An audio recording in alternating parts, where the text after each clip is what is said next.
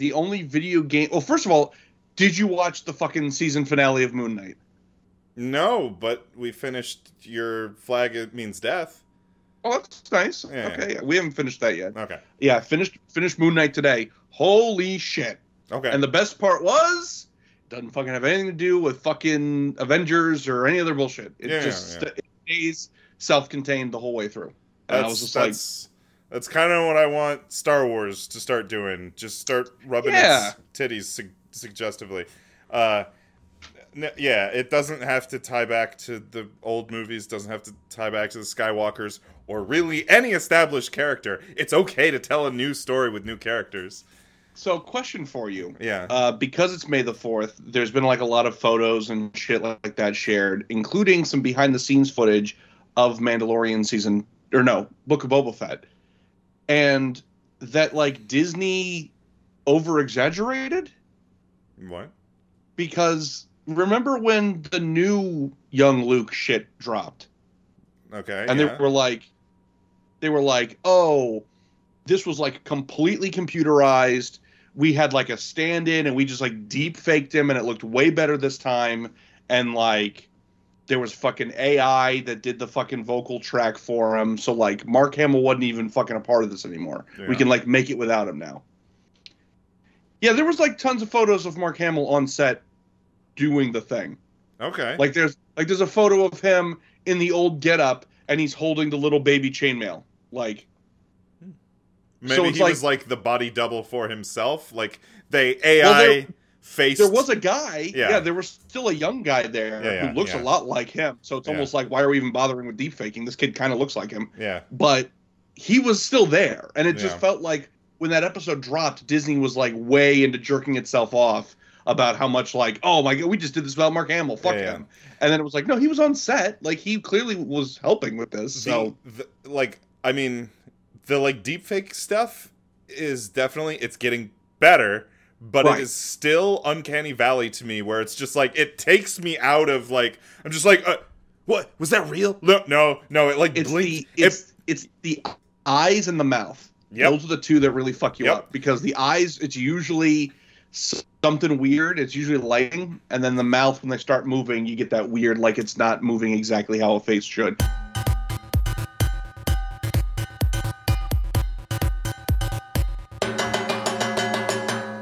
Hey, welcome to Games Podcast. My name is James. I'm Justin. I'm Zach. Hey, what's going on, guys? Here we are. Yeah. It's May the 4th be with you. May the 4th be with you guys, too. Yeah, we are also with you. We're all... Screwed up the name. We're all looking real dumb. Real nerdy and dumb. Yeah. Yeah. Are you guys doing anything special to commemorate May the 4th other than just wearing a dumb t-shirt? Just wearing a dumb t-shirt, right. Yeah. I watched some Disney Plus. Oh, did you? I gave Disney my money. That helps. Okay. Yeah. Well, you gotta help out Disney. That's one thing I've learned. That's the one. That's who really. You gotta give them some money. You know, that's charity. That's charitable. Just give Disney more money. Ron DeSantis is trying to take the money away. Right. Trying to shut down their fire department. Right. To do the Star Wars last episode, and instead, not talk about Star Wars at all. Okay, perfect. Yeah, great job. No, today we're talking about Kirby and what? Fuck me. What's the Forgotten Land? Thank you. I always fucking forget what the name. It's the most forgettable title. Kirby and the Post-Apocalyptic Earth. Yeah. Kirby and the literally forgettable title, The Forgotten Land. Kirby and damn you, you blew it up, you bastards. That's the.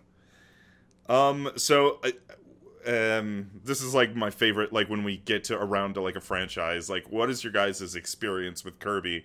I think this is the first Kirby game, mainline Kirby game, I think, that I've played from start to finish.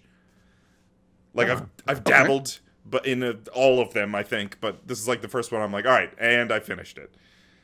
Yeah. What about you guys? I'm sort of historically a Kirby player. I played the original Dreamland, Nightmare Dreamland, all those, all the side-scrolling, 2D Super Nintendo, Game Boy ones, I did. To really compare this game, I did play through 100% Kirby 64, aka Kirby and the Crystal Shards. Um, so I mean, yeah, I mean, so it was kind of exciting to see the game take a new turn on not just being like a linear scrolling kind of game and give you more of a Yeah. 3D kind of opening. Yeah, exactly. Yeah, it's almost like if you played Super Mario 3D World, it's like 3D, but you're I don't know, you're kind of limited in how far you can go in any one direction usually. Yeah. My history with Kirby is I want to say my sister had a couple of Kirby games for the Game Boy, so I played that a little bit as a kid. My first like real sort of handling of Kirby was definitely in like the Smash Brothers games, and just how great of a teabagger Kirby is. My brother loved the Kirby cartoon show. What was it? Kirby Right Back at You, I think it was. Oh yeah, that's right. Yeah. It came out roughly when the Sonic cartoon came out. Yeah. Not the old Sonic cartoons. No, I'm talking the more retro Sonic Underground, that kind of yeah. It was And then my other great experience with Kirby is James, I like that you're like shocked. Like, wait. They sold out and made a cartoon show about a video game? Yeah, that's Nintendo's thing. They do. Yeah. I know. I just didn't know they did it specifically with Kirby, but I've seen like obviously Mario, Zelda, whatever. Yeah, and Captain N and all that. Right. But no, my other major experience is I have like an 8-hour VHS tape of every Super Nintendo commercial that was played in like store kiosks when it first came out.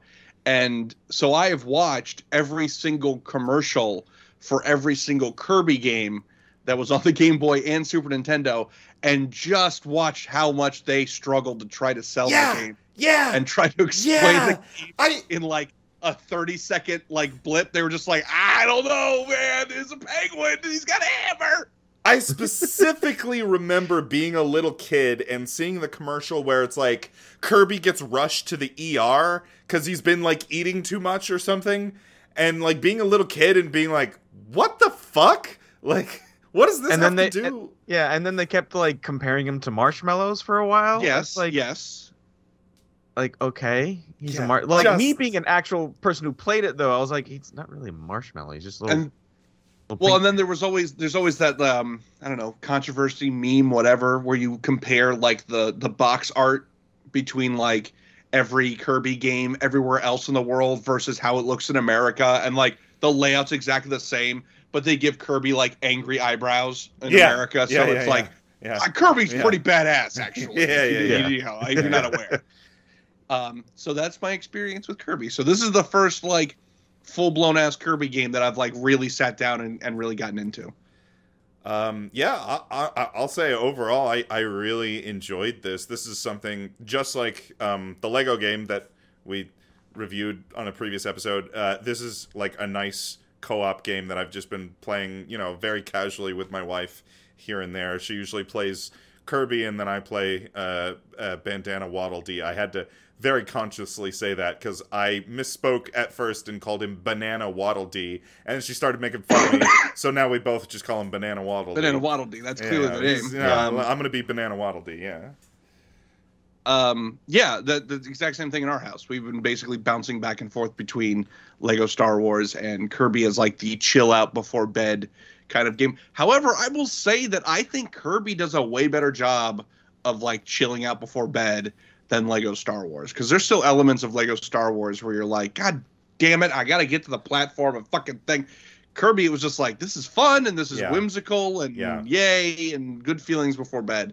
Nobody was getting mad at each other before bed, and I can't say the same thing about Lego Star Wars. It's got the Nintendo polish that like Lego is missing. There's it's smoothed off all of those edges, those sharp edges have just been polished off, and everything just kind of feels good. It feels like a Kirby game. It if you've ever played any of the like 3D-esque Kirby games, it feels great. I mean, it pretty much plays like Kirby. You got a couple extra moves, but he does pretty much the same stuff he's always done, so it feels right. One thing I will say that it does a really great job of is natural exploration for like the little bonusy things, like finding like the extra like stamps and collectibles and things like that. It does a really, really great job of making organic exploration feel like, oh, this is awesome, and not like, oh my god, I got to search around and I mean, it's not trying to be Dark Souls, but it does a really great job of allowing for the exploration to be like, oh, hey, I found the thing, awesome, and not like, how the hell would I ever find this thing, that, because that's can sometimes be because like Mario Odyssey kind of got that way at a certain point where it's like, how the fuck was I ever supposed to figure out that this is where the thing is? Whereas with Kirby, it was just sort of like, oh, I was already kind of fucking around here and I found this. This is great. Yeah. Just as a quick aside, a little baby bit of research. It has currently, as of recording, it has an 85 Metascore on Metacritic and a 9.0 user rating, which puts it as one of the highest, if not the highest, Metascore reviewed game in Kirby history. There is next to nobody saying anything shitty. Everyone's having a really good time. I was very impressed with that. I thought it was really interesting that that everyone just kind of joined hands and was like, man, this is a fucking good game. I don't have any complaints. I think that's two things. I think that's one, first of all, it's a good game. Like, that. And then second, it's kind of got, like, the Nintendo Switch effect where, like, I mean, I think, like, Animal Crossing definitely had this where, like, a whole bunch of people played it and it was, like, their first Animal Crossing. Like, a whole bunch of people played this, it's their first Kirby. Maybe that happened with, like, Breath of the Wild, too. Like, I think there's just the Switch is so ubiquitous that, like, anytime a new Nintendo franchise gets released on the Switch, there's just a boatload of people who are like, oh, I've never played this game before, let me try it out. So that might account for that, maybe a little bit, I don't know.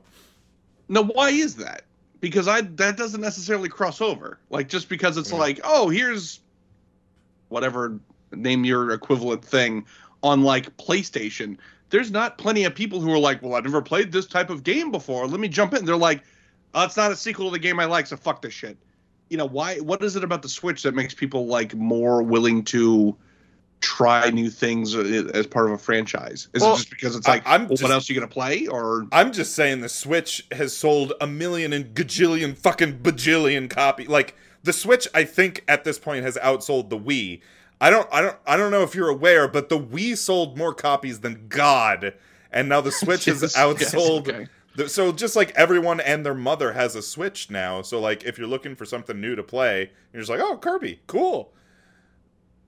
Yeah, I think one of the things Nintendo does, well, whenever like the Nintendo-esque like franchises do, is that like you made the point, Zach, is that it's not a sequel. They don't really do sequels. It's just kind of like new adventure every time. Yeah. So with Mario, it's just new adventures. Mm-hmm. Kirby, it's a new adventure. Zelda, it's pretty much a new adventure. Sometimes there's a sequel. But like overall, it like and I agree. It's also this because of the Switch and it's probably its versatility and everyone likes to play it in bed. It's just an easy system to play. But over that, it's just like having that opportunity to play a game, knowing that you didn't really have to play the old one to figure out the new one. True. And it's just kind of just its own game in of itself. So maybe that's just what makes it work. Yeah, well, I was going to say, it's got an element of, I don't know if you guys ever played, like, the fucking Yoshi Epic Yarn for last gen, but it's like, it has a definitely similar vibe of, like, hey, we're just chilling out, we're having a fun time, but doesn't quite feel as, like, I don't know, it's like preschool, I guess, as Yoshi did. Like, there were times where it's like, okay, I feel like I'm on a watch list because I'm playing this as a full-grown adult. Yeah. Whereas Kirby felt a little bit more like, no, it's just a different kind of paced game, but it's still like it's still a full, complete game. It's good. Mm-hmm. So yeah, I was pleasantly surprised. I was going in with just sort of like general interest, but not really like hard set expectations, and I was like, this is actually a lot of fun. So I was impressed. Yeah. No, same. The biggest thing I'm going to knock this for is not really this game's fault, and as long as we're talking about the Switch, like the the last few things I've played on the Switch, and especially now this game, like, I don't know if you guys agree, but I think the Switch so very desperately needs a hardware upgrade. Like, I'm running into frame rate issues. I'm running into, like, the resolution looks kind of shit. I mean, I have an obnoxiously big TV, but, like, everything just kind of looks jaggy and, like... The ultimate flex. No, it's not Kirby, even Kirby sucks because it makes my giant TV look bad. Yeah, but, like, I can, like, switch over to PC and play things in 4K or even 1080. Like, the Switch cannot consistently hit 1080, and it's like, oh my god, like, 2022, we gotta get games to run at 1080. Like, that's, like, bare minimum now. Like, I don't know. I feel like the Switch has we gotta get a Switch HD, Switch Pro, something before Breath of the Wild 2, you got the OLED. That's basically the same thing. No, I'm telling you, we talked about this on the podcast before. Tinfoil hat on. I think the Switch OLED was supposed to be the Switch Pro, but COVID, supply chain, fucked that all up, and they were just left with a big warehouse of OLED screens, and they're like, well, I guess we can make OLED Switches.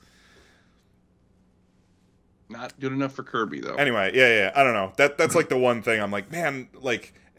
Because playing like the new Pokemon Snap, I'm like, god damn, like this would be a million times better if it was just the resolution was just not shit. I mean, it's not shit. It's shit. It's shit. It's no, bad. You're not wrong. You've said shit 10 times, so that means you're right. That's the rule. No, you're right. Yeah, it's noticeable, and even in a game like this, where you're like, come on, it's not like you're running, some super duper detail like. Oh, the most lifelike characters that have ever been rendered. It's like, no, this is like cutesy, gooby shit. And the fact that it still struggles at moments, you're like, come on, game, what are we doing? Yeah, like the new Pokemon, that's the one that would really, like, ooh. But, like, this game, too, where, I don't know, like, this game visually looks so much better than Pokemon, obviously, everyone's... Like, that game looks rough. Like, this game... It's like, come on. Come on, Pokemon! Like, hire some people from HAL Labs. Let's go. Yeah, this game looks really pretty, and I just want the resolution to match that. Yes, exactly. And the frame rate. It looks great, and it looks like it was made in 1997. Yeah, it's like the art. It's like Nintendo is so good. HAL Labs is so. I don't know, anything under the Nintendo umbrella, with the exception of Pokemon, apparently. Like, and the art style can kind of compensate for the lack of. Like, I was watching, like, my wife was playing Breath of the Wild, and I'm like, god damn, this game is, like, fucking beautiful, and it came out in 2017, but then I'm, like, looking at, it's got all the same, like, not so much frame rate, but they're, like, the resolution in that game is still shit, but, like, you don't really notice that, because, like, Nintendo is so good at art style that your eye doesn't get caught up on those things, but I don't know. It's time for a hardware upgrade. I want it. I don't know. Zach doesn't seem to care, but I'm gung-ho for a more powerful... You're talking to a guy who watches his movies on VHS. Like, do I give a shit about the resolution? Of course not. He watches little gray lines scroll across his CRT. Yeah, and I'm like, okay. I'm talking to the wrong audience, I guess. But yeah, I want to know... When I watch Twitch channels, I watch them through a CRT. Like, that's how much of an asshole I am. So that means nothing to me. Okay. As long as it runs smooth enough, I'm like, it's fine. But I totally see your point, and especially if you look at a game like Kirby and how good it looks and the art style of it, and then you start to think, like, what could they do if there wasn't a ceiling they kept hitting? Exactly. It's hamstrung by the hardware. Like, all of these new games are just hamstrung by the shitty Switch hardware. Well, it's not even shitty. It is now. It's, it's 5... We're 5 years in, and the hardware was already kind of underpowered when it came out, and now it's just like... It's starting to get more noticeable. It's starting to become an elephant in the room. That is my... Thank you. That is more eloquently expressed the point that I'm trying to make. The longer we go, the more noticeable it is that the Switch is underpowered. That I can totally agree with. Yes.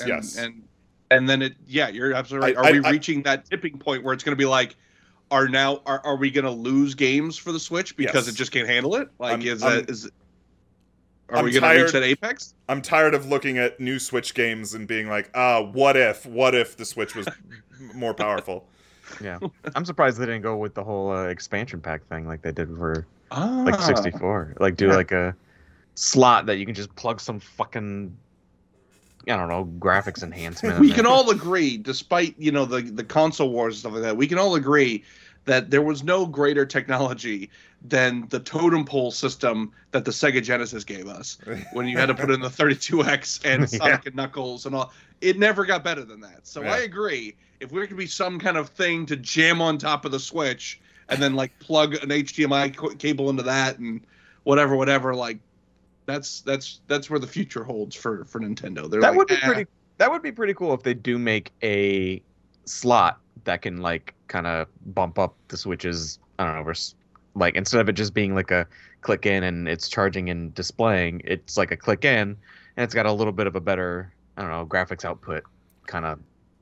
My fear. True, I guess technically, yeah. If you like snuck it into the dock, I guess that could work. Yeah. My fear, I am so excited. I'm pretty sure either next week or the week after my Steam Deck is going to ship. And I feel like once I have that in my hand, I'm never going to look back at the Switch until like Breath of the Wild 2 or the next big Nintendo title comes out. Because, like, why would I? Like, you know? I don't know. Anyway. Give this man Darkest Dungeon 2. That's all he wants. Let him play it on the Steam Deck. And then after a week into that, then we'll all be trying to buy Steam Decks to play Darkest Dungeon 2. Anyway, that's my Switch all over again. My Switch hardware rant. Anyway, back to Kirby. Do you guys have anything else to say about Kirby? It was good. It was great. I enjoyed it. Kirby put a lot of big shit in his mouth, and every time it came up with a new thing to be like, hey, you're going to eat this big fucking thing and become this thing, I was like, this is somebody's fetish. How much can Kirby deep throat in this game? Did you guys get to finish this game? Did not finish it yet. No. Okay. I don't want to spoil it, but I will say you will never guess what the ending scene of this game is. I could give you 1,000,001 guesses. You'll never guess how this game ends. It's so. My guess is sight unseen. Kirby devours the entire world. Good guess. The whole Good fucking guess. planet, and it pans out. Oh, it's a Katamari Damacy game the whole time. What if I'm just going to tell you because you guys won't fucking believe it. What if I told you there's an alien, super powerful ultimate... Wait a minute. Should we put spoilers in the description here? Spoilers. I'm spoiling the Kirby game. We'll put the time code in the description. I'm just going to describe a ridiculous thing out of context. If you don't want to hear what it is, skip ahead 5 minutes, whatever. The ending scene of this game, there's like an ultimate life form alien. It's very Dragon Ball Z. There's an ultimate life form alien who has like 3 different transformations, and the final transformation, he like flies up in the sky like full anime style, and he's like throwing pieces of the world at you, like a la Sephiroth from Final Fantasy VII Remake, and then he has like a giant Kamehameha beam, and in order to counter the Kamehameha beam, oh my god, Kirby deep throats a semi-truck and like has to drive fast enough to like offset the Kamehameha, and you have to like mash. You have this like beam battle where you have to like mash so hard that the semi beats the. It's the most outrageous thing I never. You could give me 1,000,000 Mad Libs and I never would have Mad Libbed the ending of this game. The fact that he beats Perfect Cell by deep throating a trucker, that's pretty impressive. Yeah. Ridiculous. Just absolutely ridiculous. Well done, Hell Labs. Well done. Yeah. It goes to show that Kirby is the most powerful video game character. Yeah. There should be an alternate ending to every one-player game for Smash. That's just like whatever the big bad is, Kirby just sneaks up behind them and eats them, and that's how it ends. I'm so glad you mentioned Smash. Did you guys ever play Kirby Air Ride? Oh yeah. Yes. That was my shit. I never played Kirby Air Ride ever. So as we're playing Kirby in the forgotten title of this game, my wife is like, oh man, I used to love Kirby Air Ride. I'm like, okay, we should play that when we finish. So we finished this game, we put in Kirby Air Ride. For me, a Smash player, especially one who played a fuckload of Melee, Kirby Air Ride is this weird, alternate, like, nightmare version of Melee, where it's like, Melee, because it's developed by Sakurai's, Sora Ltd. and HAL Labs, and it was the last Kirby game that Sakurai made, and he made it like right after Melee. So there's so many reused Melee assets. Like, all the art style's the same, the composer's the same, a lot of the graphical elements are the same. It's this weird alternate version of Melee, and I'm like, what the fuck is that? Like, when you pause the game and unpause the game, it's the same sound effect as it is in Melee. The menus all work the same. Like, the graphic, it's so weird. I'm like, this is like Melee, but not, and it's freaking me out. Very odd. Yeah. Anyway, fun game though. I like Kirby Air Ride. That's you cool. Did you play the multiplayer one where you go around the city, find like new carts and upgrade them and? No. Wait, is that? We were just racing each other. Oh no. So there's a whole thing where I forget what the mode's called. It is one of the multiplayer modes. Do you have to unlock it or something? I don't think so. You can just play it right off the bat, I think. Uh-huh. You're dropped into a city, all of you, and what you have to do is ride around. Obviously, you get the basic, warp star, but you can hop off the warp star if you find another vehicle and jump onto that. And then essentially, what you're supposed to do, you get you can set the time, but I think you get like 5 or 10 minutes to ride around this whole entire city. You can go on top of buildings, underground. There's all sorts of shit. And you're supposed to collect upgrades to sit here and bump up your vehicle. And you can fuck over other people. So if you hit someone enough, so if you get a vehicle that has already is very good with just attacking someone, you can sit there and hit them a whole bunch of times and just destroy the thing they've been working on, and they have to go start again. Jesus. Yeah. It's also where the Kirby Dragon pieces came from. So there will be dragon vehicles that'll randomly fly in, and if you collect, you can either collect the pieces, or you can try to get onto one of the dragon vehicles by jumping on it. But if you collect all the pieces, you get this super powerful vehicle. And then the other thing is that the final event. So after you do the whole city and you get your vehicle all upgraded and the time runs out, the thing that you have to do is randomized. So you're either going to race, you're going to do like a dart game essentially, or you're going to do like a battle royale, or you all have to fight a boss.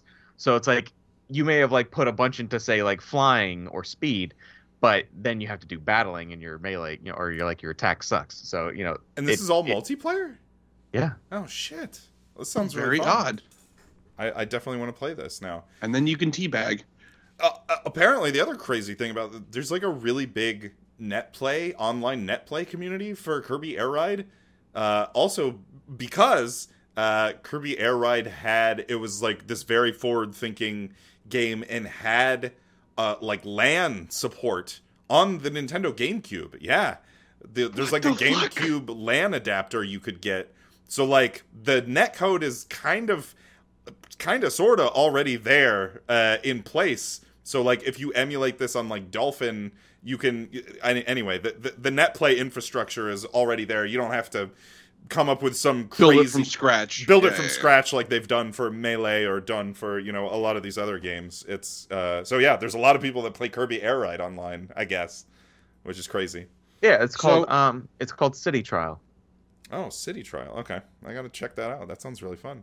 So, overall, 3 out of 3, thumbs up. Kirby and the Forgotten Land, pretty damn good, surprisingly damn good, and something to chill out with before bed.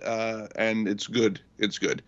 But fellas, this feels weird. It's still May the 4th, and we're talking about a Kirby game. So if we can depart slightly from the norm here, I think it's time to talk about some cinema. So it's May the 4th.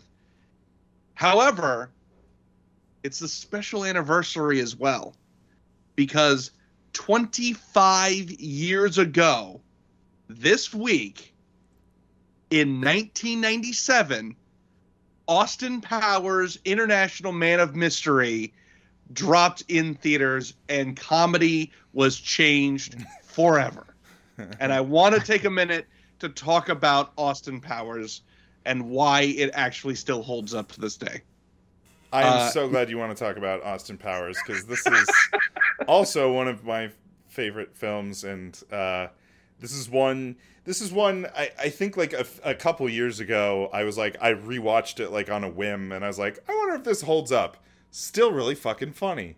Well, there was that one night we fucking stayed up all night. We watched the first and the second one and came down hard on the second one because the first was superior. We didn't even realize it. Yeah. The strange thing about Austin Powers is it lives in that sort of pop culture infamy of like quotable comedies that become ingrained in pop culture that a lot of douchebags end up saying. So it's like, oh, behave, my wife, fucking, I'm Ron Burgundy, fucking Caddyshack references, something.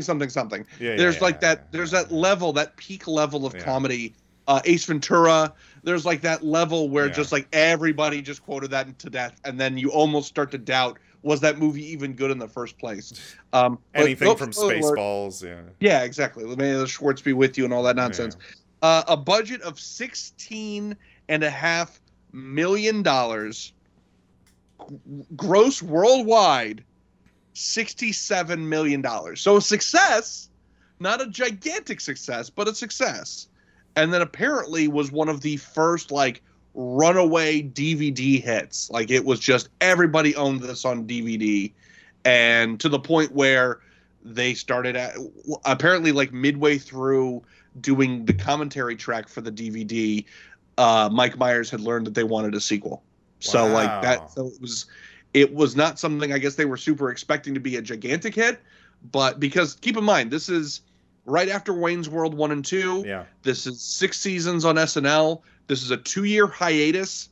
Once Mike Myers left SNL, it was a 2-year hiatus, and then this is his big comeback thing, and it goes off like gangbusters. And I watched it before we started recording tonight, because that's the level of research I'm putting on this fucking show.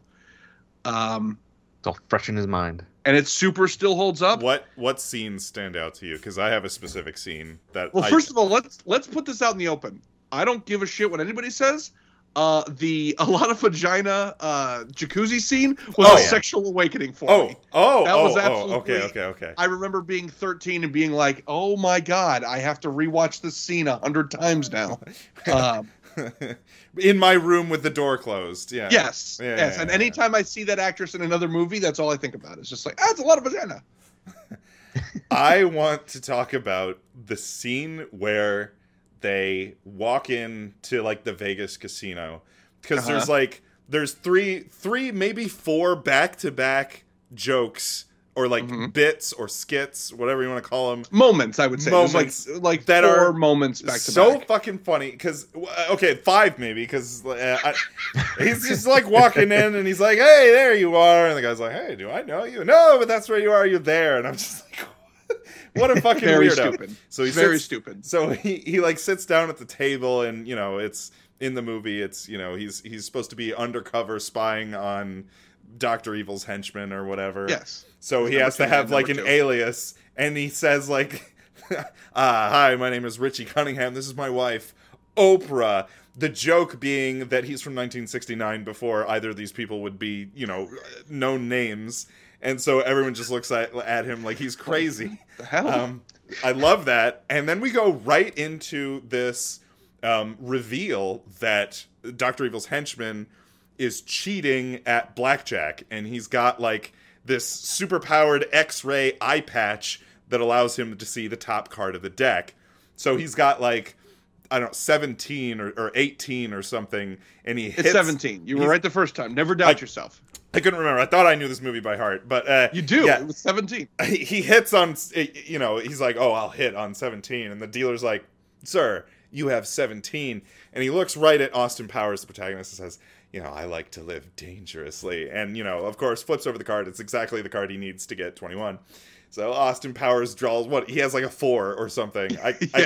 And he's like, "I'll stay." And then, looks right back at just outrageous. Yeah. That right there just speaks on a fundamental level to my sense of humor. Just like outrageous goofball. But like the two actors play it so well, because Mike Myers is like, "I like to live dangerously too," and like Dr. Evil's henchman just Yeah, you do. Yeah, but the dealer is not. The dealer doesn't. The soup Nazi from Seinfeld does not exist in the same plane as those two characters, because as soon as he flips the card over, he's like, "You lose, sir. I'm sorry." He's just like he's not in the battle of wits between the two of them. He's like, "What is this asshole doing? Like, this is not how you play cards." And I forgot the joke that's in between Richie Cunningham, my wife Oprah, and the card scene is, "What is your name? My name is a lot of vagina." And he's like, "Excuse me, I didn't get that." "Oh, it's a lot of vagina." I'm sorry, it sounds like you're saying a lot of... Yeah, like... just... Well, I will say, to your point about the Richie Cunningham line, is really all in the delivery. Yes. Because the scene does a great job of, once he comes to, oh my God, there's Dr. Evil's henchman at Blackjack. Here's our chance. We're really getting the sense of like, okay, now here's when he turns on the James Bond. Like, this is where this is a classic setup, and he sits down confident, and Elizabeth Hurley's next to him, and it's like, oh, here we go. And he's going to hit him with his alias. And it's just, "I'm Richie Cunningham, and this is my wife, Oprah." And you're just like, oh my God, you blew it already. Like, it's so, it's and I built love up very, very well. We shoot, and then the scene right after that is the bathroom scene where he's... Which, here's the thing. I defy You okay there, buddy? I defy you. You show me a better performance from Tom Arnold in his whole fucking career, because it doesn't exist. Him as the random Vegas cowboy is the best performance that Tom Arnold ever gave. Like, he's just sitting there. So, James, please explain the bathroom scene. First of all, Austin Austin Powers comes in, and there is a very obviously sight-impaired, like, bathroom attendant. Yeah. And Austin Powers, "You haven't happened to seen anything at all, have you?" Like, just another, just like, ugh. I love the variety of jokes we get. We get the awkward, like, cringe, like, "Oh, you haven't seen anything at all," or like, that's the same kind of joke as like a lot of vagina. But then we have, the like outrageous, like, Richie Cunningham, my wife Oprah, and then contrast that against it's almost like a layered joke, because like we get the reveal that, it's a little bit of character development too, because we get the reveal that number 2, Dr. Evil's henchman, is kind of this sleazy guy who's cheating people at blackjack. And then we also get this reveal that Austin Powers is a fucking goofball who doesn't know anything about cards, like, but just wants to look cool. Like, I like that. And then we go into toilet humor. Like, we have a variety of jokes that are dealt our way. Like, there's something for everyone in there. So then we get the, like, "You haven't happened to see anything at all." So Austin Powers is in the stall. Because he's followed number 2. Number 2 went into the bathroom. Into the stall. He's followed him. He's stalking number 2, but there's another assassin who, like, comes out of a secret panel in the stall. Yes. Which makes no fucking sense. How would they have known? No, this whole joke is definitely like they got to the punchline and they had to work backwards. And when they got to the point of, but how does the assassin get into the stall that Austin's in to try to kill him? They're like, I don't know, there's a secret panel. Shut the fuck up. But in that moment, they were making fun of old ass movies. Yeah, where true. Weird ass I love pathways, doors, and I love the just very obvious, like, not give a shit hand wave, like, I don't know, secret passage, whatever. Like, I love it because it's so, if you stop to think about it for 2 seconds, it doesn't make any fucking sense. So Austin is in a stall, just like waiting out number 2, and Tom Arnold is a random fucking patron at this casino dressed as a cowboy, and he sits in the stall next to him, and they're like kind of like having some friendly banter or whatever, and then the assassin sneaks in and starts trying to kill Austin Powers. He's trying to choke him to death, but of course, the subversion is, from Tom Arnold's perspective, he just sees Austin's pants around his ankles and he's like struggling and making a lot of grunting noises. So the the whole joke of it is Austin is trying not to be murdered, and Tom Arnold thinks that he's taking the shit of his life. And so it just keeps cutting back and forth between Austin, like he gets the assassin off of his neck and starts drowning him in the toilet, and Tom Arnold's like, "Oh, that sounds nasty. I'm gonna courtesy flush." Like, it's so stupid. But like I said, I've never seen Tom Arnold look more concerned for another human being's life than in that scene. Like, he's like, "Hey, come on, take it easy. You're gonna blow an O-ring." Like, he genuinely cares about Austin Powers. And then what's the end of the fucking joke? The end of the joke is Austin kills the assassin in the toilet. He steps out. Tom Arnold sees a dead body in the stall and goes, "Boy, what did you eat?" And then we move on. That's the next scene. Those scenes all right back to back. Oh, so good. So Justin, good. Obviously James and I big fans of this movie. What are some elements that still stand out to you 25 years after the fact?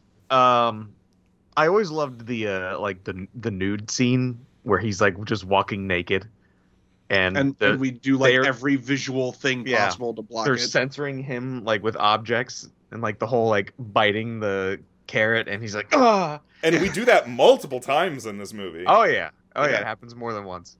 I don't know why, but one of the things that always sticks out to me, because it's one of those just like really stupid, but kind of, because it's obvious this movie obviously came out when I was a kid. It was one of those just kind of funny things that just happened. Was they're trying to escape, or trying to get to the missile or drill, and they hop onto a steamroller to try to escape. Right. Yeah, and here is Michael McDonald from Mad TV, from Mad sitting TV. here, putting up his hand and just screaming at them, and they're like, "Just get out of the way!" And he's just screaming for his life. I don't know. That always like stuck in my mind as just being so stupid. But it's one of those things that like I feel like has been done to death now, but at the time, like, again, the structure of it, like they're in the steamroller. Oh my God, they're gonna hit this guy, but they're like a mile away from this guy. Like very reminiscent to like the in Monty Python, the Holy Grail, and they're coming up the hill, and it's like you're waiting. Yeah. And he never moves, and they kill him. They steamroll over him, screaming him, and it's I don't know, something about his scream too, just like stayed in my head. That's part of it is like there's a lot of performances in this where people are really giving a shit, and that's one of them. Like, he screams like from the depth of his soul. He screams, and you're just like, "Hey man, this is just a silly haha movie, and what the hell are you doing?" And he really gives it his all. Same with Robert Wagner, who plays number 2. He plays it super serious. Great straight man.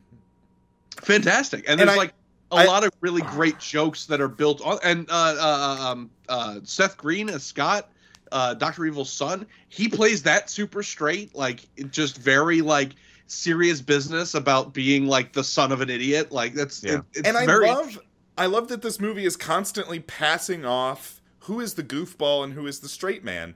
Because, like, even in that scene where I was describing, the, like, outrageous a lot of vagina thing, Austin Powers has to play the straight man.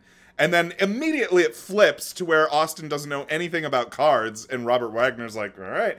And there's so much of that where, even in the dynamic between Seth Green and Dr. Evil, where, like, Dr. Evil's a goofball, and, like, Seth is like, you're a fucking insane old man, you're this crazy frozen dictator from 1969, and then that flips, like, I don't know. I just love...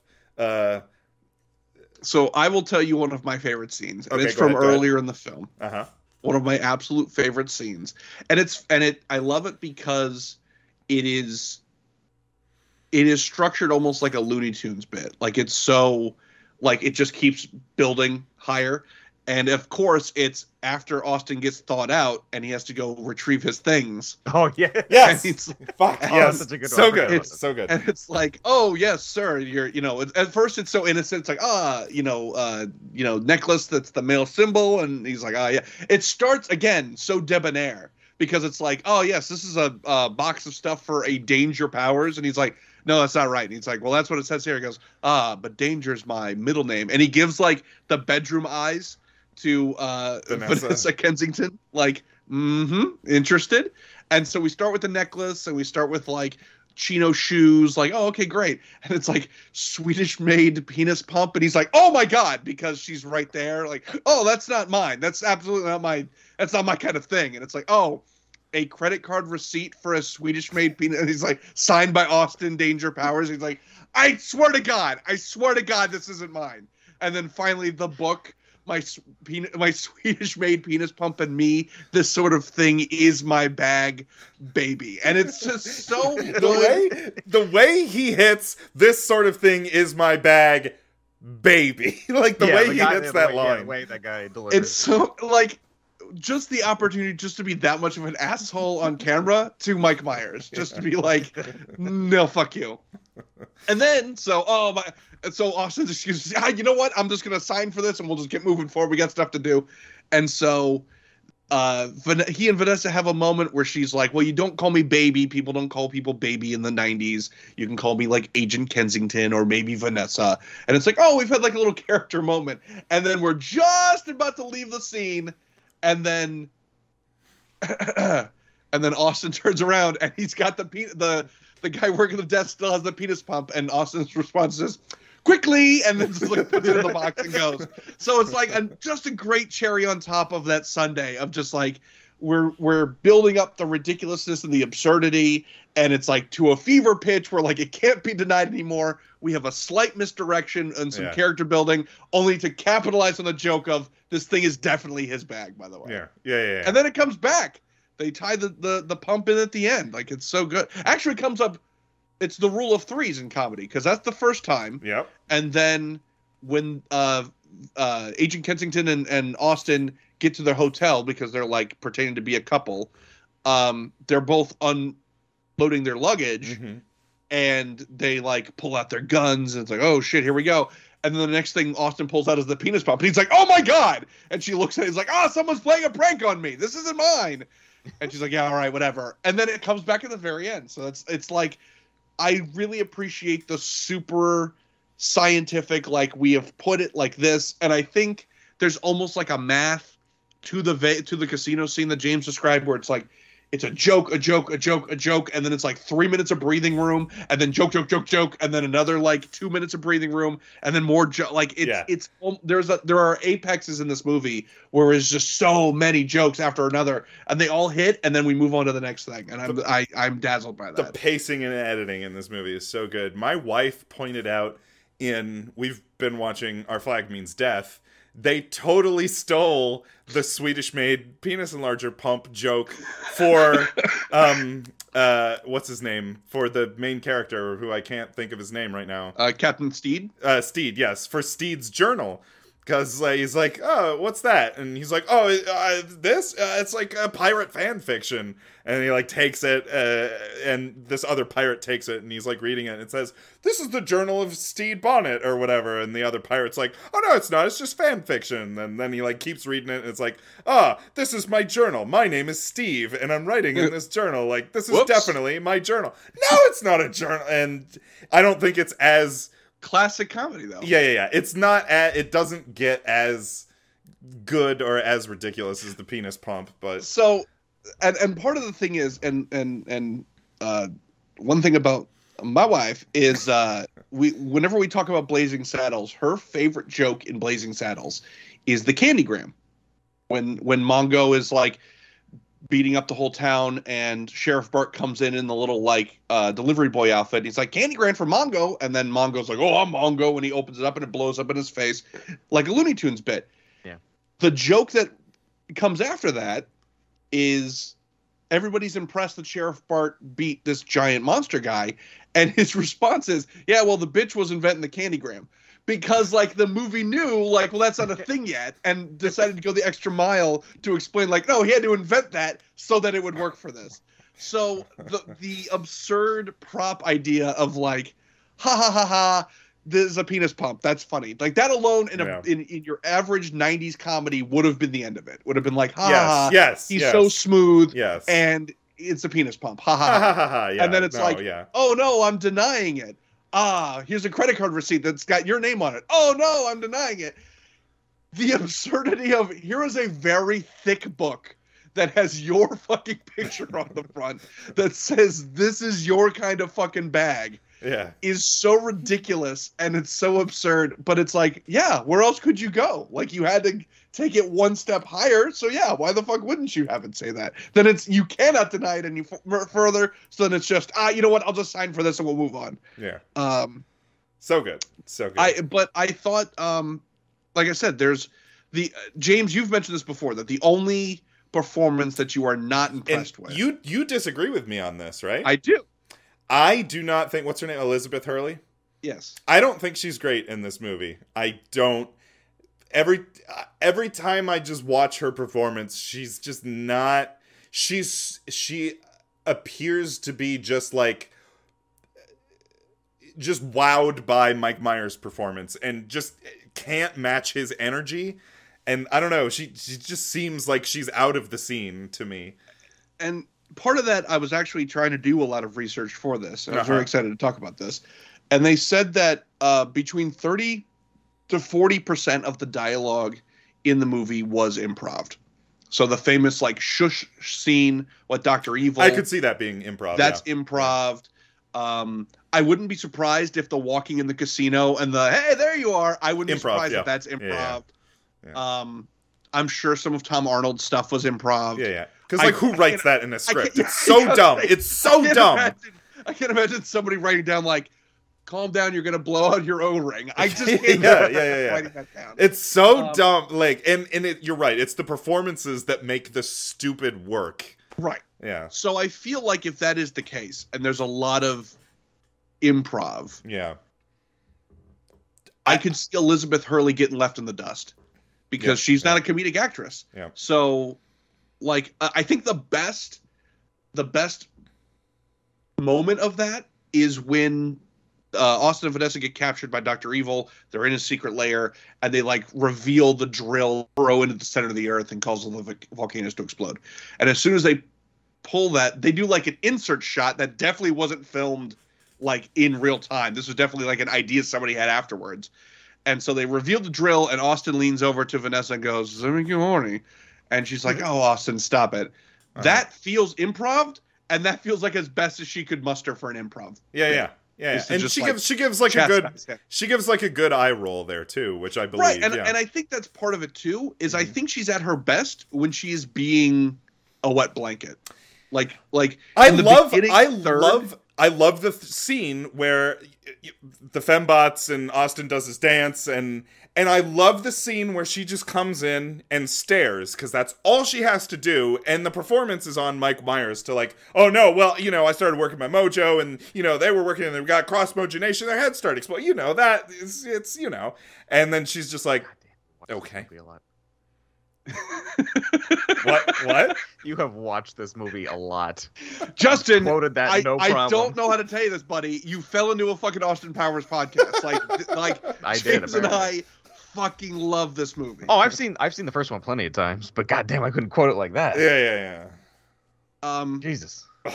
And there are some even so. Again, talking about performances, fucking Clint Howard as the radar technician.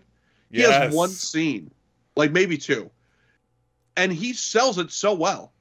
Like when they see Dr. Evil's escape ship in the beginning and it's shaped like the Bob's Big Boy, and it's oh, they came back in and the colonel's oh my god, this is top secret. And then it disappears off the radar. Or no, he's it looks like a Bob's Big Boy, and he's oh my god, it's back. And then Clint Howard goes into a soft pitch for the restaurant chain where he's well, actually, sir, Bob's Big Boy never really left. They've been serving quality food at competitive prices. And he's shut up. It's so stupid. But Clint, for a minute, you're is Clint Howard the mayor of Bob's Big Boy? Does he own stock in Bob's Big Boy? I believe him. And there's just so many little moments. I love all the 60s stuff in the beginning when we get to see Austin in his element and how fucking cartoonish it is and how ridiculous it is. Really just to serve the purpose of the culture shock. That's all it does. Yeah. It's just there to be hey, the 90s suck, which is very interesting that that is kind of the subtext of the movie. It's hey, the 90s are lame and shitty. Now we're living in the era where we're all nostalgic for the 90s. For the 90s. And every big movie from the 90s was hey, this era sucks and everything sucks. And the music sucks and the fashion suck and this is all shitty. And now we're looking back on it fondly. Um, is there any, which I guess is a question for James because he has this movie memorized. Are there any moments that don't work for you in the first one? Anything that you think falls flat? Anything that you were like, we probably could have trimmed this down? I wish, because I haven't seen it since you and I watched it last, which is a year and a half ago, maybe. Probably, yeah. I remember thinking that some of the like Dr. Evil bits, especially some of the stuff that just has entered the like pop culture consciousness and gets quoted to death. I remember just like watching those and thinking like, how did this become like so mimetic? Like the stupid like $1 million, like why was that the thing that everyone latched onto? And like everyone does the $1 million, like what? Why was that? I don't know. Like I don't find this funny. Like I will say that the last act gets a little sluggish once they're in the underground layer. It gets a little sluggish. I agree. And the ending itself is kind of like it feels sort of thrown together. Like the first 2/3 of the film are so strong, and there's like so many jokes. And then towards the end, it feels like we kind of run out of steam, and it's well, we can't really make that many jokes, you know. Yep. But overall, though, I think it's a super strong comedy. It surprisingly still holds up. Like there's always going to be a soft spot in my heart for the original Ace Ventura, but the entire villain and the whole ending portion of that movie does not hold up anymore. Like you can't be like, yeah, that trans person is the villain, and they have different genitalia than we would expect. That's the punchline. That's not okay. Him vomiting and spitting. Yeah. And does anybody even know what Dan Marino is anymore? This trans person who we thought was a female turns out to still have male parts. Everyone throws up at the same time. Right, like, Jesus almighty. Like, that's not okay. If you explain that movie to someone, they'd be like, and then everyone got shot afterwards, right? Like, that's, I hate crime you just described to me. No, the fact that Austin still is watchable still holds up. Yeah. It's still all right. And especially now that the 90s are so looked at with nostalgia goggles, I think it might even have like a resurgence soon, because it does capture the obnoxiousness of the 90s pretty well. As we said earlier, James and I did watch the second one right after, and it pales in comparison. It did way better. It made like so much more money and became like such a big pop cultural landmark. But if you were looking at them as pure comedies, the first one is so well put together, and the second one does a lot of borrowing from the first one. I think the second one we start to get just a little bit derivative, and that's I think where we really get into trouble into the third one. Like the third one is just so derivative. It's like, oh my god, what are we doing? There's a couple of moments in the second one that take an idea and expand on that joke, and it's for the better, because I immediately think of Will Ferrell's part, because Will Ferrell in the first movie is just a bit part. He gets like thrown in a pit, and he doesn't die right away, and it's like extended for a little bit of time. It's funny. In the second one, we go back, we do it again, and this time it's a lot more memorable. It's a lot more quotable lines. So that's like, okay, we improved upon it the second time. Same thing with like some of the Dr. Evil stuff, the like going beyond shush and then it zip it. And then a lot of that stuff I'm just like, why is this funny? Which is still derivative, but like, oh, we expanded on it because like the shush is just shush. Whereas zip, you're getting into like these weird abstract ideas of like, do you want a suckle of my zipple? And I'm zippy long stockings, like shit that you're like, what are we even talking about anymore? And like him bullying number 2 with like the big bouncing globe. Like there are certain elements I'm like, okay, this is derivative, but we did improve upon the formula. But you're right.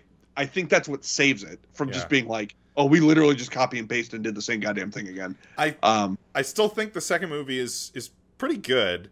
I will say my least favorite thing is like most of Fat Bastard. Like most of that does not play funny for me. I don't know.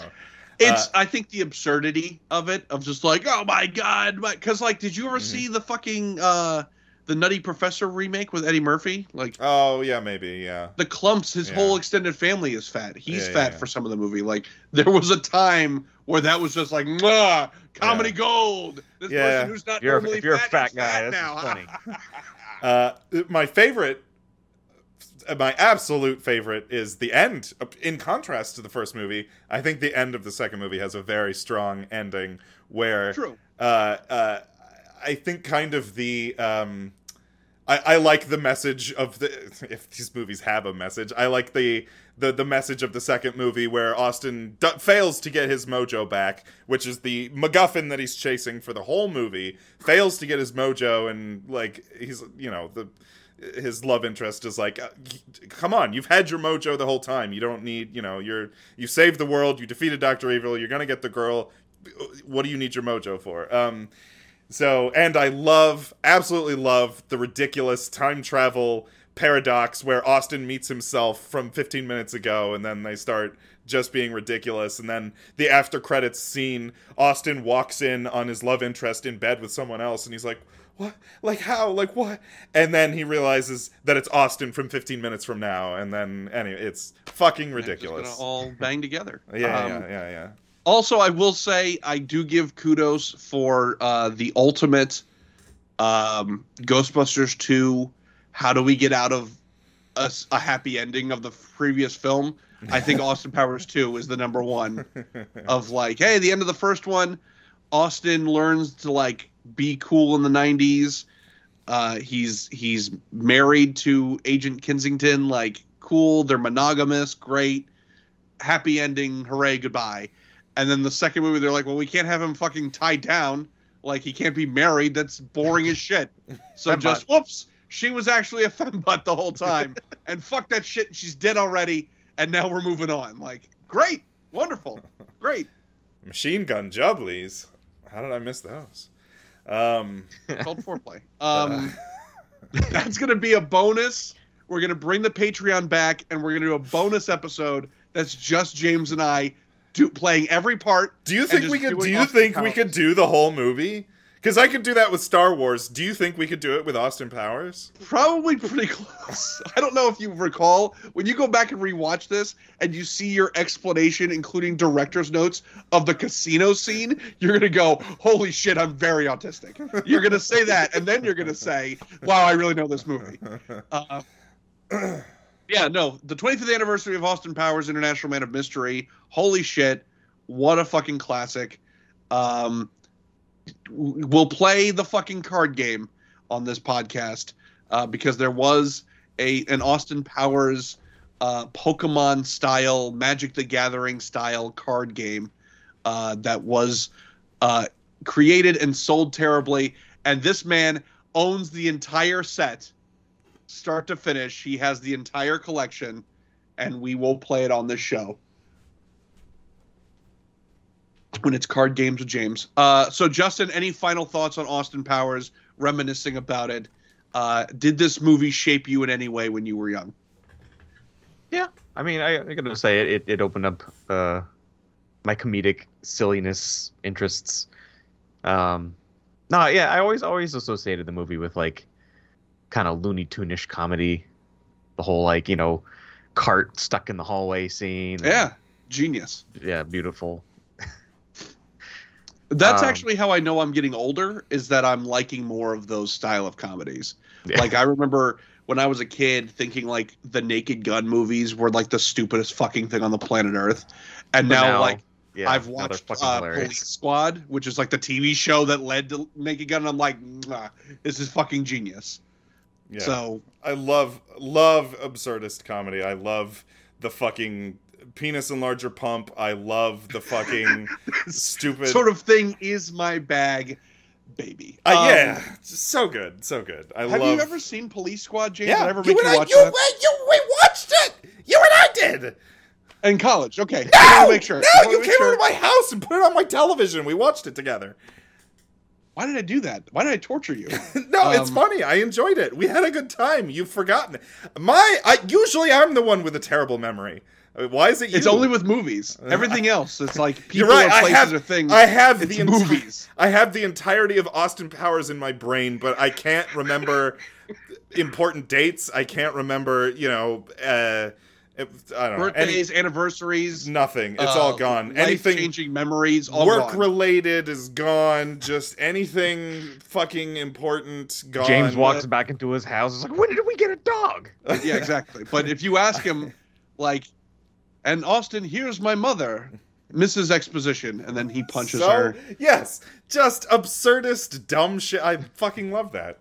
That's a man, baby. I mean, at least they set it up. They set it up yeah. in the beginning in the 60s, like, Yes. he punches it. And like, that's totally why right. that's why it's funny, because the audience has seen this skit before and knows what And that it Austin works. is. Yes, and it worked because Austin.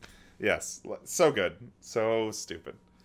That's my mother. my only little thing about this is, in doing research, there's a lot of people who claim that, like, the Dr. Evil character and voice is just like a parody of Lorne Michaels. That's what I've heard. But here's how I challenge that.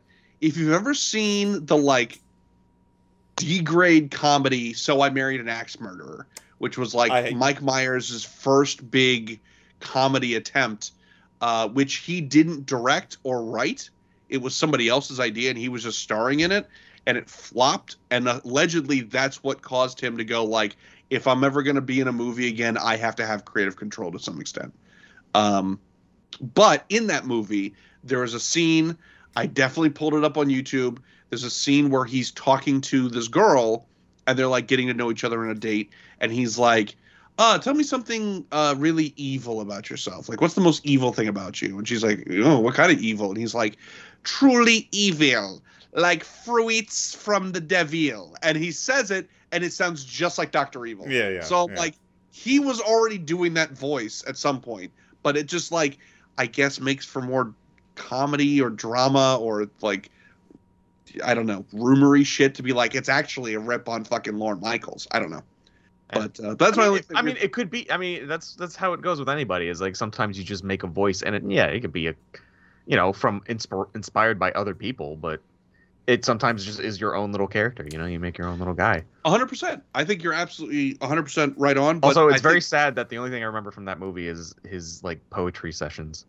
Yeah, his little jazz poet things that he did. It was like, woman, whoa, man. Yeah. Like, that and the giant coffee that they had him, like, this, like, coffee cup the size of my fucking head, and he's like, oh, I'm sorry, I ordered the large. Hello. Like, it's very obnoxious. But yeah, like, it's one of those things where, like, I think just people have made it more of a thing than it is. I think you're right. I think it's just a voice that just sort of came out, and he was like, oh, I'll just go with it. But people are like, well, when you were Dr. Evil, wasn't that you actually saying fuck you to Lorne Michaels? Like, I think that's just where we are now. That's the narrative now. Uh-huh. But yeah, go watch Austin Powers. It's available on Amazon Prime Video for rental for $3. I rented it before the episode, and I've got 20 minutes left to go. So I'm going to watch it right after this and finish it. Yeah, so Kirby was good. Austin Powers won better. That's my vote. Do you guys also want to... Kirby, ultimate penis pump. Yeah. That's true. That's true. He can suck anything. This Kirby made penis pump and me. You want a semi-truck sized cock? This Kirby can make it happen. This banana Waddle Dee is my bag, baby. Fuck. Do you guys want to endorse other stuff? Because I've got a tie-in endorsement to, like, oh shit, your, like, crazy story about Michael Myers imitating Lorne Michaels. I have been listening. I'll go ahead and recommend it if you like It's Always Sunny in Philadelphia, and you, like, really like it. The three male lead actors, Rob McElhenney, Charlie Day, and Glenn Howerton, do a weekly podcast where they are starting at season 1, they go to season 2, season 3. They're rewatching their own show, and they just divulge a bunch of crazy behind-the-scenes shit about every episode of It's Always Sunny in Philadelphia. And it is crazy listening, just all these crazy behind-the-scenes things, like... sort of related to, like, Michael Myers' Lorne Michaels impression. Just the name, Deandra, D, who is the female lead in the show, she has a nickname Sweet D, and and they use it especially a lot at the beginning of the show. Apparently, that was something Rob McElhenney like accidentally stole from Tom Morello, the lead guitarist of Rage Against the Machine. I guess they went over to a party at his house, and like his girlfriend, fiance, wife, he kept calling her Sweet D, and Rob was like, "That's such a cool nickname," and then like used it in the TV show, and then the TV show exploded and got so popular, and like I guess Tom Morello called and he's like, "Hey, I'm fucking pissed. Like, why'd you steal my wife's nickname?" Like, well, in Tom Morello's defense, it's not like D is like a great character in the show. So yeah, if you were like, oh, you know, I call my wife Schnookamookums, and this giant asshole on called Schnookamookums, I'd be like, hey, what the fuck, man? So yeah. Like, so there's just all these crazy behind the scenes things that you learn, and you really get to get a lot of insight of like who these actors are when they're not in character. And I will say I think a lot of the actors are way closer to their characters than they will admit, especially Glenn Howerton as Dennis Reynolds. That actor is almost just the same character. He is so he's got so much maniac energy when he's not in character. Not in character. He's just being himself, talking on the podcast, and he gets so worked up, and he's just yelling over the other two hosts. And I'm like, are you Glenn, or are you know, your character Dennis? Like, which one is coming out? Where does right? Glenn stop and Dennis begin? Exactly. Okay. Yeah. So anyway, really interesting podcast, especially if you're a fan of the show. Didn't they do like a whole podcast where they just slowly got more and more drunk? Yes, that was a recent, because Rob, Mac from the show, Rob goes, hey, I think it would be a really great idea if we all got like blackout drunk and recorded an episode of the podcast. And they fucking did. I'm listening to the podcast sequentially. I've seen highlights from that episode, but I haven't gotten to that episode yet, so I haven't listened to it. But yeah, I've seen the highlights, that's why. Yeah. So yeah. Justin, anything you can endorse? I've been browsing TikTok lately, and I came across a mashup artist who I'm enjoying, DJ Cumberbund. Cumberbund. Yeah. Okay. Really getting into that. His stuff's really good. Zach is a fan. Yeah. I like his TikToks a lot because he shows the like kind of the editing process of it. Like he'll show the whatever program he uses to edit with. He'll show, and I love how he names all of his tracks. Yes, how he keeps them organized is amazing. Yeah. But that's super interesting to me. Like I really, it's funny that you mentioned that. I've been trying to find, like I was trying to build, I don't even know what the genre is called. It's not quite mashup, but like, okay, so Frontier Psychiatrist by the Avalanches. That's like a kind of internet-y song that everybody sort of knows at some degree, but it's built like entirely out of sound bites of just like random shit. And I want to find more music like that. And that's a weird genre that I've only been able to find like one or two other songs by different artists that kind of are close to that, but nothing like that. And then you go, well, just listen to more of the fucking songs from that band. That's the only song for that band that sounds like that. Everything else is sort of other different genres. Yeah. But DJ Cumberbund comes close. There's a couple of mashups that he makes, and I'm like, this is fucking wild. What are we doing? Because it feels like with a lot of his songs, the beginning is like the sales pitch of it. It's like, oh, it's this instrumental and this vocal track, and this is something you wouldn't expect. And you're like, okay, yeah, this is interesting. I like this. It's got a good vibe. And then like 2/3 of the way through, he'll be like, yeah, anyway, here's 8 other songs I'm putting in here too. Yeah. Like, Jesus Christ. Yeah, then you start, hearing vocals from like songs from the 60s. Yeah, basically, as soon as Macho Man shows up, that's when you know, like, shit's about to get real. Because in almost every one of his songs, there's at least either a Macho Man, like, rap lyric, or there's him going, oh, yeah! And you're like, okay, here we go. And he always marks it, too, like a little, oh, yeah, right there on his So you know. It's good quality. No, what hooked me onto him was he came out with a parody song, Feet Pants. Yeah. Pants Feet. Yes. Which is what's the band everybody hates? Nickelback. It's them. Oh yes, I know that song. Yes. Yeah, and he takes it and just like, I love feet and I love pants. Yeah, that's it's all you need to know. I actually came out to a DJ Cummerbund song. I was doing commentary for Kaiju Big Battle last weekend, and they were like, before the show, they're like, "Oh, what theme song do you want to come out to?" And I was like, "I don't know." And they're like, "No, there's no, we're not worried about copyright. So like any song you want." And I was like, "Oh my god!" And so I started like scrolling through YouTube, and I'm like, "What about this?" And so I came out to Pretty Fly for Rasputin, and so that's what I came out to, and everyone was very confused. And speaking of wrestling, perfect segue into my endorsement. This weekend, Saturday, the day before Mother's Day, in beautiful, luxurious Brooksville, Florida, at Leadfoot City, there is a Cinco de Mayo themed fair, I guess you could say, at Leadfoot City. They're gonna have Tino Puente Jr. is there to like conduct his band, and there's gonna be like cars and monster trucks and all this other shit. But fuck all that shit. There's gonna be wrestling, and I'm gonna be there doing ring announcing for Brawl USA Wrestling. There's gonna be a rumble. There's gonna be like 20 dudes all coming in the ring and trying to throw each other over the top rope, and hopefully no one breaks their neck. And I'll be there making the announcements and all that. So if you're anywhere near that area, come out to Leadfoot City on Saturday.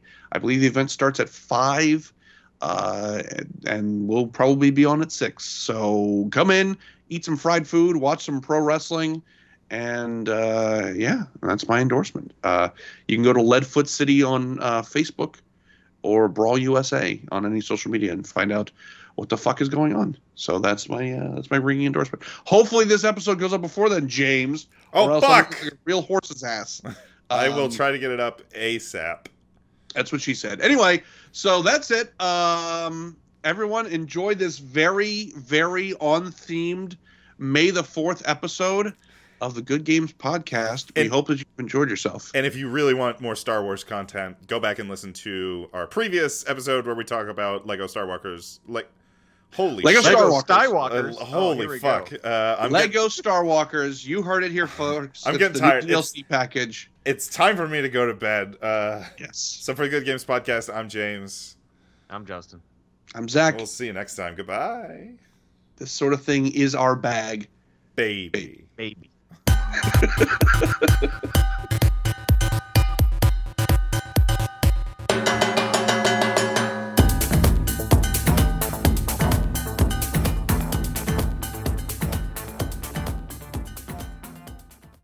All right. But yeah, fellas. This was fun. That was very fun. I'm so glad that you allowed me to completely derail this fucking thing. Oh my god, and you guys are very passionate about Austin Powers. Lord of mercy. I don't know how. I knew James really enjoyed the movie, but god damn.